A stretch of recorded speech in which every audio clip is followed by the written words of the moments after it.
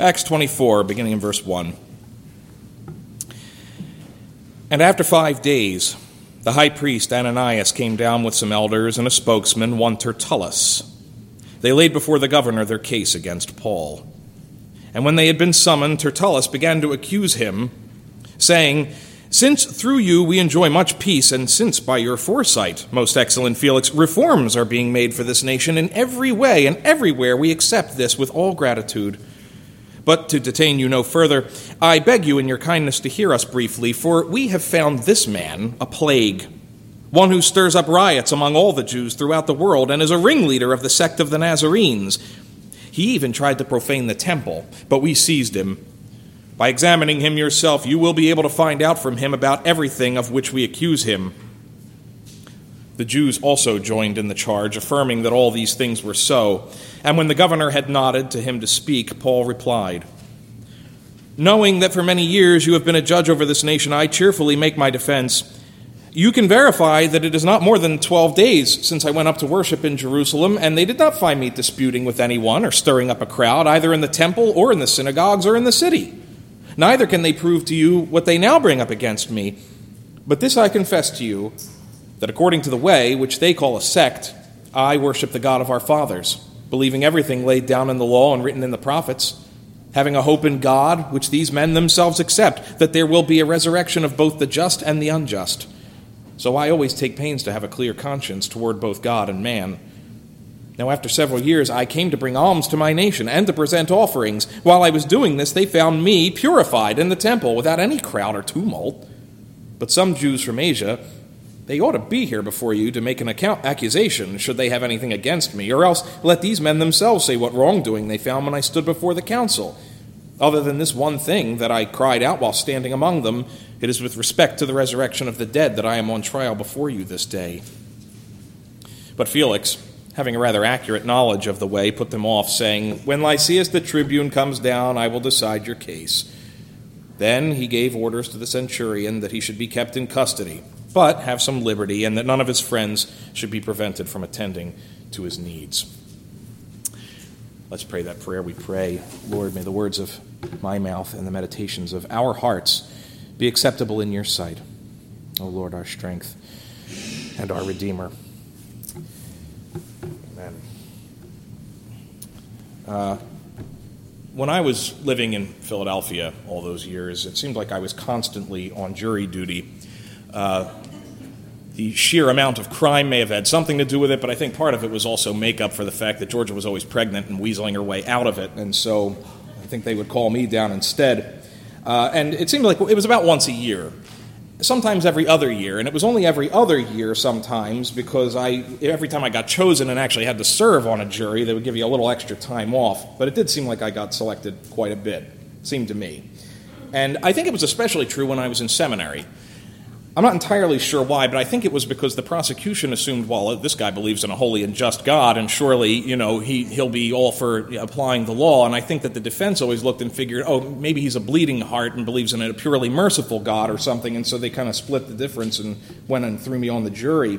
And I initially found jury duty very interesting. And yet I became very cynical by the end, because the very final case that I ever served on ended up in a hung jury. And it was frustrating because it was such a very clear case. It was a drug possession case, nothing major, supposed to be a one-day trial and relatively easy, and yet it became one of the most frustrating days of my life because the defense was awful and almost non-existent, and yet we had three very stubborn people on this jury who refused to believe any of the cops on principle, and in spite of the fact that they do ask that specific question during jury selection. So we went home as 12 angry men and women still. And at the end of the case, what was interesting was they brought the prosecutor and the defense attorney back into the jury room because both of them were apparently new. And they asked us for our feedback, which was kind of weird, like, giving a review. And so these are the official spokeswomen for the state and for the defense asking us how we do. And it's kind of like, well, obviously not great because a hung jury is pretty clear evidence that things went wrong. And I didn't have the nerve to call out these three particular jury members, but if I had to do it over again, I would have told them that you messed up in the jury selection process. that the case was completely unwinnable because the setup was flawed. It was crazy because nobody in that jury room was disputing any of the facts. For the most part, it really came down to they didn't like the law as it stood, and they didn't like cops. So it was guaranteed to fail from the beginning because you had 3 jurors who were not interested in really doing the right thing and applying the laws they were told to do, and one of which refused to even engage in conversation with us. So all that's to say is I learned that no justice system is perfect. Rome was no exception, and today's passage is living proof of that, because today Paul finally gets his first serious formal hearing before a Roman court. And Lysias the tribune, remember he had almost subjected Paul to trial by whipping, and Paul kind of wiggled out of that one, and then Lysias put him in front of the Sanhedrin. That didn't work out so good, and then, Paul had been arrested and beaten some years back in Philippi, but he was released the next day. So this is the first true civil courtroom drama in the book so far. This is episode 1 of Law and Order. And it becomes clear right away that the Roman justice thing is going to be hard to come by because the world doesn't fight fair. They tend to stack the deck against you. So Paul goes into this thing already losing, in a sense, kind of like my last jury trial in Philly. The deck is not stacked in favor of a just decision, or even really any kind of decision at all by the end, because the forum is all wrong, because the charges are really not based in Roman law. The judge is open to bribes. We see that especially in next week's passage. And the prosecution is unfair, dishonest, misleading, and unethical. And they build a purely circumstantial case. But perhaps more importantly, Paul is at a disadvantage because while his enemies have a spokesman, he has none. It's not a bad defense team, it's a no-defense team. Paul has no spokesman, he has no advocate in this room, he's all alone with no one in his corner, so the case is seemingly doomed from the outset. It's not a fair fight. And let's be honest, the world does not fight fair. Who said life was fair? Where is that written? Princess Bride, somebody knows that. Paul's position is not unique. We see it a lot in the Scripture, and I think it's true for believers in every age. The world's most brilliant spokesmen are not typically on our side, and they don't like to fight fair. So as believers, how do you fight in an unfair fight? What if blind justice can see through the blindfold and doesn't like the look of you? How do you appeal for justice when the world's idea of justice is very different from ours? I think Paul's going to give us something of a tutorial here, but first we're going to see how the odds get stacked against him. Paul actually had it pretty easy for the first few days in Caesarea. If you remember, he's technically being held in Herod's Praetorium, but remember, this was not exactly San Quentin or Alcatraz, right? This is not prison. This is the governor's mansion, right? Felix's house. And Paul had arrived like a celebrity 5 days ago, with a military escort and a letter of recommendation from the chief of police in Jerusalem. He came in with everything but a marching band. So Paul had some things going for him, but his enemies are still plotting. They haven't forgotten about him, and so it's only a matter of time before they do show up in Caesarea to level charges at him. The only difference is that they would have to accuse Paul not on purely religious grounds, but on Roman grounds.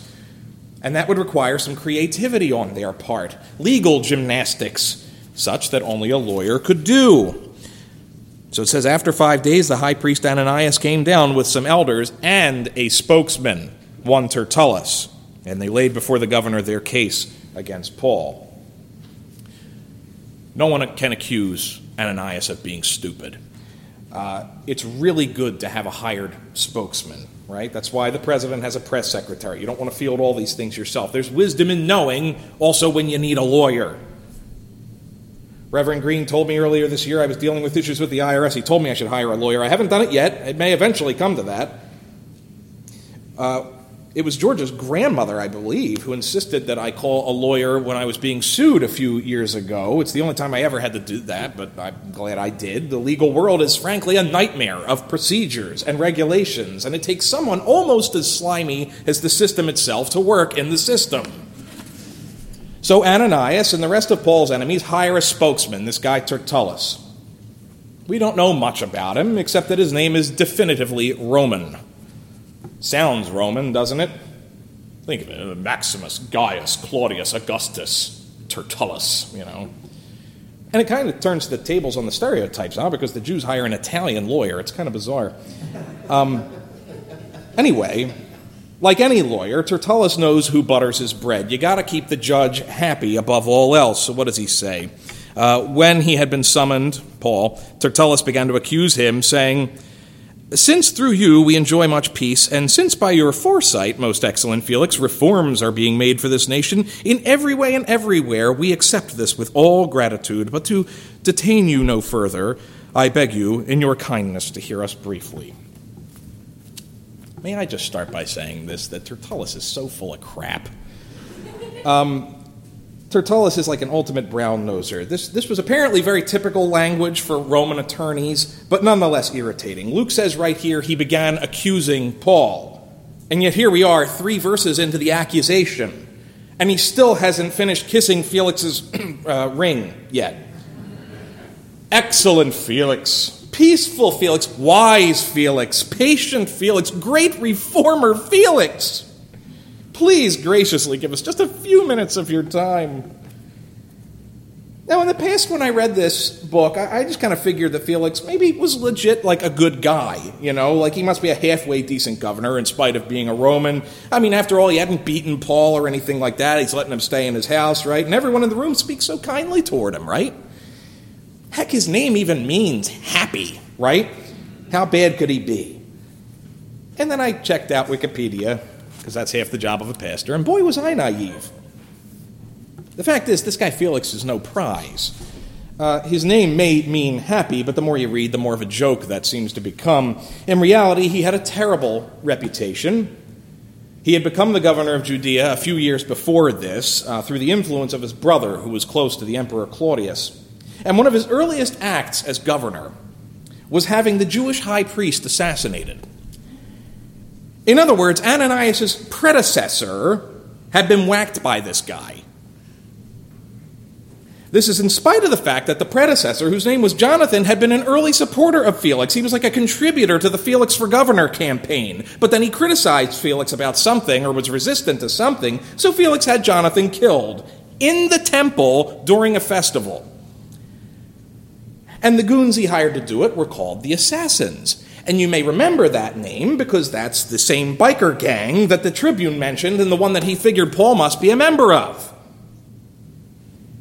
This guy Felix was such a dirtbag that when the assassins turned rogue, he basically declared war on them too, so he killed hundreds of them, along with a lot of other locals. He encouraged fighting between Judeans and Syrians, also that he would have an excuse when he brought his troops in to quell the violence that he could plunder both sides.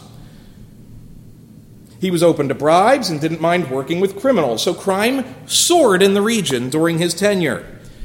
He is basically remembered by history for having presided over one of the most lawless periods in the history of that province. One could easily argue that Felix's corruption and incompetence were almost certainly a factor in the Jewish revolt a number of years later, just a few short years later. And ultimately, this led to the destruction of the nation and Jerusalem. Felix was so corrupt that even when Rome ended up at the end of his tenure in a couple of years, as we're going to see next week, he goes back home to Rome, but he goes there to be put on trial. He was ultimately acquitted because he had powerful friends, but even Nero considered him something of a bad egg. He later had his influential brother executed, in fact. All that to say, it takes some kind of stones to express gratitude to Felix as a great reformer of the nation, who has bettered everyone's lives. Tertullus has it coming out of his ears. So we know that the presiding judge is corrupt. We already know that. It's very unfair. But how about the prosecution's case? Other than being a suck-up, is Tertullus' case a fair one? Let's see. Verse 4, "But to detain you no further," or, to weary you no further, as some translations, "I beg you in your kindness to hear us briefly, for we have found this man a plague, one who stirs up riots among all the Jews throughout the world, and is a ringleader of the sect of the Nazarenes. He even tried to profane the temple, but we seized him. By examining him yourself, you'll be able to find out from him about everything of which we accuse him." Actually, there's interesting, if you look in your footnotes, there's a little sliver of here that gets left out. Verse 7 gets cut. But I'm going to read 6 through 7 real quick. including that, says he even tried to profane the temple, but we seized him, and we would have judged him according to our law. But the chief captain Lysias came, and with great violence took him out of our hands, commanding his accusers to come before you. I wanted to include that little bit of a longer version to give you the full flavor of Tertullus' argument before we break it down into the basic elements. Tertullus says that Paul is a plague, a very common ad hominem attack. We all love to compare people to our physical ailments. It's where we get things like pain in the neck, right? More importantly, Tertullus says that Paul instigates riots, not just here in Jerusalem, but all over the empire. Now, this is the only intelligent charge to make in front of a Roman governor, and we've discussed it before. Rome has no patience for rioting. It's the one unforgivable crime because it destabilizes the peace that they have built. If you don't remember world history, they call it the Pax Romana, right? The Roman peace. It was an incredible thing, something the Romans were rightly proud of. They had subjugated dozens of smaller kingdoms and empires and held them together in a cohesive unit. Riots undermine that. Riots mean that an area has become ungovernable, and in Rome's eyes, ungovernable people have to be killed. So Tertullus hits Paul with the one charge that would make any governor's ears perk up, especially if the governor is ruling in Judea, which is already one of the most rocky and unstable outposts in the empire. It's a high crime area. It's right on the eastern border. It's a trouble spot. It's like New Jersey. Who would want to govern this place? So Tertullus is framing this as the Jews snitching on another would-be assassin. This guy, Paul, will destabilize the entire empire. We're here as good citizens to make sure he doesn't. He calls Paul a ringleader of the sect of the Nazarenes. It's a funny name for a Christian missionary. Ringleaders never seem to lead anything good, do they? It's just sort of the badness of the ring they lead is sort of just implied by the title. But I wanted to include that verse 7 in the reading because if that verse is original, if that's intentional, it makes Tertullus' case even more audacious because if you look again at the footnote, he's basically telling the governor that they would have gladly done their civic duty and gotten rid of Paul themselves. Look, my clients would have been happy, more than happy, to kill Paul and save you all this trouble. He is a rioter, but he also violated the temple and our own local laws, and we were fully prepared to kill him off a week ago. But Lysias came and made a scene. It was Lysias who inflicted great violence on us and took Paul away. And now, my dear Felix, we're here wasting your time instead. I'm sorry, it's not our fault. This is a shady character, Tertullus. Not a name that I have remembered. He's an easily forgotten biblical character, but definitely one of the most unlikable. He has accused Paul of crimes against Rome and the Jews, and if we accept verse 7, he even sneaks in an accusation against Lysias the tribune. And Felix, being a corruptible guy, may very well begin to suspect his own top commander in the region. It's funny how one lie usually necessitates other lies. Cover-ups usually make crimes worse, and it's not enough for this guy to attack Paul. He has to attack Lysias because Lysias protected Paul and spoke well of him. And what Tertullus is doing is really almost as dangerous as a riot would be because he is sowing disunity and mistrust among the Roman authorities. And then the accusers make themselves the heroes of their own story, don't they? We heroically stopped Paul from profaning the temple. We practically saved the empire, Felix. And then Lysias showed up and stopped us. We might have had a chance, but he's always around. And finally, Tertullus says, all right, enough from me. Talk to him yourself. You'll see what we're saying is true. And all the Jews chime right in by, yeah, what he said. And the whole case is very slimy, it's underhanded, it's dishonest, it's disgusting. But it's a heck of a lot smoother coming from an attorney, a professional spokesman, isn't it? If you remember, back when Paul actually faced the Sanhedrin, the only response they could come up with to his defense was to resort to violence, to have somebody hit him. Now, violence doesn't often win arguments. In fact, it usually is the last resort when arguments are no longer working. They hit Paul because they couldn't come up with words. But now, for the first time, the Jews have hired a professional spokesman, an attorney, someone to come up with a charge that'll stick. And the charge basically boils down to one core item, that trouble and Paul are often found together. It's a case of guilt by association. Now, I don't think the world has changed that much. I think the case against the Christian faith is often largely circumstantial in that very way. Trouble seems to follow us wherever we go. Now, here stands Paul. The case is unfair, the judge is not a fair man, and even the gallery is against him. There's not one person in the room on his side. Paul has no attorney. None of his friends are permitted in the hall. His sister and nephew are mysteriously MIA, and Lysias, his only Roman ally, is back in Jerusalem, and in a sense, he's on trial now too, even though he's not here to speak for himself. It's an unfair fight. How do you fight in an unfair fight?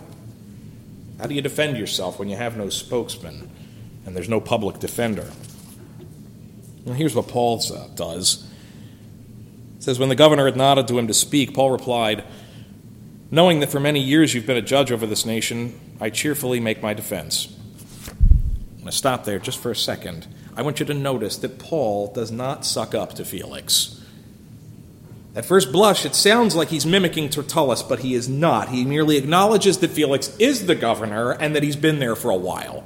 That's all he actually says. He says that he will cheerfully make a defense, and he will, but not because Felix is a great man.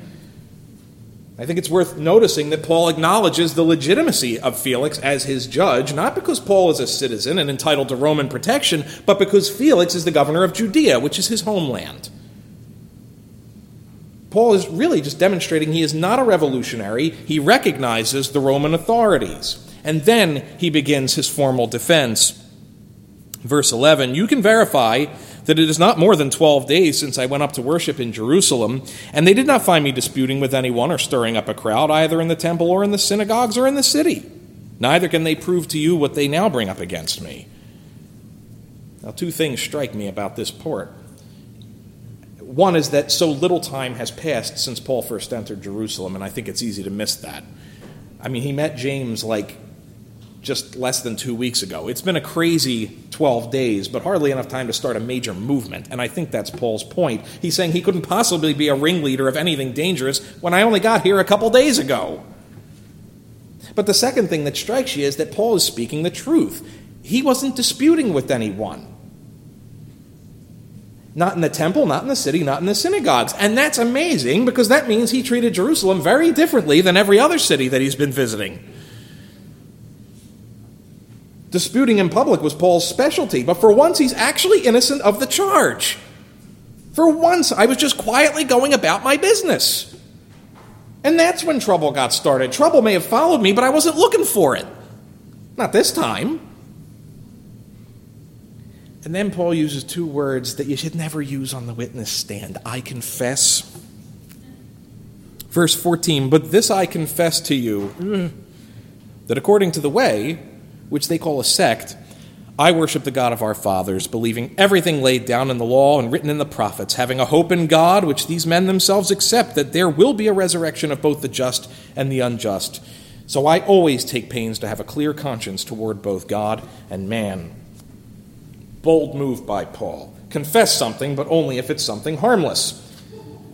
In Paul's case, the story has the advantage of being true. Paul says, look, I'm a Jew. I always have been, still am, always will be. The heart of this debate, says Paul, comes down to the hope of the resurrection.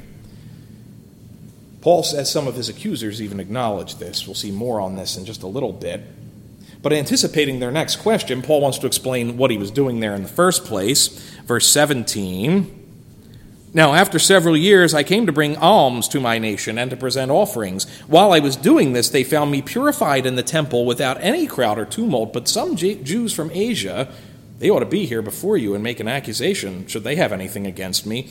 Or else let these men themselves say what wrongdoing they found when I stood before the council. Other than this one thing that I cried out while standing among them, it is with respect to the resurrection of the dead that I am on trial before you this day. So Paul claims he actually went to town to present alms to his nation, not to start a fight, but to bring money for the poor and to make offerings. I don't think Paul's making this up. It's the first we're hearing about the alms, but it fits in with the rest of his story because we know that Paul has compassion for his people. But he also doubles down on his defense. I was in the temple. I was purified. There were no crowds around me, and everything was calm. And then it's almost like he suddenly remembers it all. He's like, It was the Jews from Asia Minor, those guys from Ephesus that were yelling at me. And of course, they're not here, but they're the ones who got this whole thing started. They should come explain themselves, but these guys don't have a leg to stand on. Paul has no spokesman. He's got no advocate in the room, right? But he is respectful. He tells the truth. And he does his best to get to the heart of the disagreement. He even leaves open the remote possibility that the Asian Jews may have a legitimate gripe against him. He just insists they should make that accusation in person. But we're starting to see that for Paul, his outburst in the Sanhedrin that we read before was not a political ploy. Because for Paul, the hope of the resurrection is the central point of his ministry. He didn't yell that out just to get everybody split up and arguing. It is the cause of all the fighting. And it is what he's here to proclaim, but it's because he is convinced that the resurrection is really what divides any room, more than any other doctrine or personal conflict, because even the ones who claim to believe it don't really. Now, does this work as a defense for him? Well, only kinda. I did read that portion just a little bit. Felix doesn't condemn him. He doesn't acquit him either. It's essentially a hung jury, right? Most judges hate hung juries because it means delays and retrials and additional expenses. They're by definition a miscarriage of justice. But once again, Paul ends the day in prison. Not starved or tortured, but still detained, and justice is delayed. And one could argue justice is therefore denied. But is it really? See, one of the most frustrating things, and I touched on this just a bit ago, is that the world often accuses Christians of circumstantial crimes, meaning that trouble seems to follow us, and therefore we must be the cause. And it seems to me like Christians are often charged with the wrong crime, in a sense. I feel like every time I've been in a debate with anybody over my faith, all of those debates have basically looked like me fending off attacks against perceptions. Not the actual central tenets of the faith, but perceptions of us as believers. And we talked about this in men's breakfast yesterday, how the unbelieving world really hates the image of us probably more than the reality. The average person does not attack the life, death, and resurrection of our Lord. Have you ever noticed that? They seldom attack any doctrinal point at all. What they attack is what they think the center of our faith is, which is the people. They think we're a social club with some weird rituals and some, odd music thrown in. And far too often, I think we set ourselves up for that perception because so many churches become a cult of personality around their leader, around the pastor. We build our leaders up, and when they fail, we disown them and walk away. Or, as Reverend Green pointed out during breakfast yesterday, how many churches plainly advertise that they are family-oriented churches? I would add, look at almost any church website, and you will generally be able to tell who they're trying to reach by the pictures that make the front page. It's the smiling people, the happy people, right? It's the women, it's children, whatever it may be, whoever you're trying to reach. And that's probably better than a picture of the building, especially if it's as ugly as ours in the front, but we're going to paint it eventually. We're going to get to it. But as long as the focal point of the church is the people, the more vulnerable we are to attack, because newsflash, people suck. We sin and we hurt each other and we fail each other constantly. We gossip and we slander and we judge each other. This is what we do. And so, again, in a sense, I feel like Paul's emblematic of this, because Paul, yes, he's on trial, but not for his real crimes. The fact is, he's far worse than any of these guys could possibly imagine. They got him on the wrong charge. This is like holding Al Capone on tax evasion. Paul's a murderer. Paul's a persecutor of the church. How quickly we forget. And God had promised many years ago that Paul would suffer for those crimes. He was going to show Paul how much he needed to suffer for the sake of the name. Rioting? That's the least of it. Paul was once an avowed enemy of the God of the universe. That's bad enough. And I wonder if any of you have ever felt like this, like the world attacks you sometimes and you're mad about it, but you're also kind of glad that they don't know the half of it, right? How many of you have ever wanted an advocate, a spokesman, to represent you and to explain your situation in a more favorable light? I think we all feel like that sometimes. I feel it every week. I mean, I get paid to talk, essentially, I feel like, but even I run out of words, and sometimes I wish that somebody else would come along and make my case for me, especially if I feel attacked or outnumbered or weak or like a failure. Defending yourself is exhausting work. But John the Apostle, the one who says he's the one who Jesus loved, he says in his first epistle that we have an advocate with the Father, Jesus Christ, the righteous one. And that's good news for us, and it was good news for Paul too. And I think that's why Paul does not walk into this courtroom seeking earthly justice, and he doesn't come in proud, and he doesn't come in arrogant, and he doesn't come in with these pie-in-the-sky hopes of getting released either, but he doesn't come in angry, and he doesn't come in afraid. What does he do? How does he fight an unfair fight? He respects the earthly authorities without flattery or defiance. He tells the truth without any embellishment. And perhaps most importantly, he gets to the point. And the point for him is that what he says is this is about the resurrection. Not just in theory, but in reality. Jesus is alive, and that changes everything. If the resurrection is not true, nothing matters. But if it is true, nothing else matters. And people may not openly attack the doctrine of the resurrection. They may even claim to believe it in some theoretical sense. But unless someone paved the way, unless someone became the first fruits of the resurrection, we have no basis to hope in it. Because it would remain purely theoretical. So Paul knew that the resurrection was the key, and he believed it because he had seen it. He had met Jesus. Paul was not actually defenseless. Paul did have an advocate, the same one who visited him in his cell in Jerusalem last week. He has a lawyer, and not some sleazy Italian. He's got the best Jewish lawyer of all time, the only one who knew the law and kept it, the only one who can represent you in the highest court, and the only one who could ever get you off the serious charges that you're actually guilty of. Paul could fight in an unfair fight in Felix's courtroom without any stress and without any worry because he had a lawyer where it counted.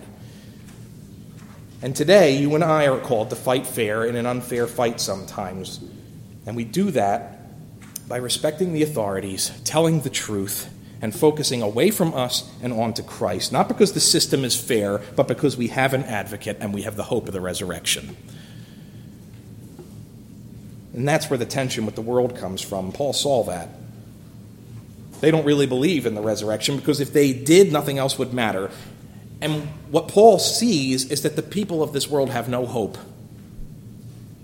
So Paul didn't fear the tension. He explained it and got to the heart of it because the hope was not rooted in him, but in the risen Lord. We all need an advocate. Amen? And thanks to the resurrection, there is one available. And even though the world is full of Tertulluses and they're not that impressed with our attorney, that's all right. You just keep fighting fair, knowing who's in your corner. You be respectful, you be truthful, and you focus on the reason for your hope. May not win you friends. I saw a quote this week floating around by Ed Welch on Facebook, said, "You were unacceptable before God and other people. Now you're acceptable before God, though you might be unacceptable before others. Is that okay with you?" Well, I think we can say Paul was okay with it. And I think we should be too. Let's pray. Father in heaven, we thank you as always for your word. Lord, it's easy for us to make fun of attorneys, especially if we've seen them in action. Lord, we are thankful for the attorneys. Lord, we know there are quite a few of them that are of your flock as well. But Lord, we thank you that our highest advocate is your Son. We thank you that he is with us, Lord. We thank you that he intercedes for us at your right hand. We thank you that by his Spirit, he is with us, Lord, even when we are under attack, Lord, and that we don't need to worry and we don't need to try to fight unfair to match the unfair circumstances around us.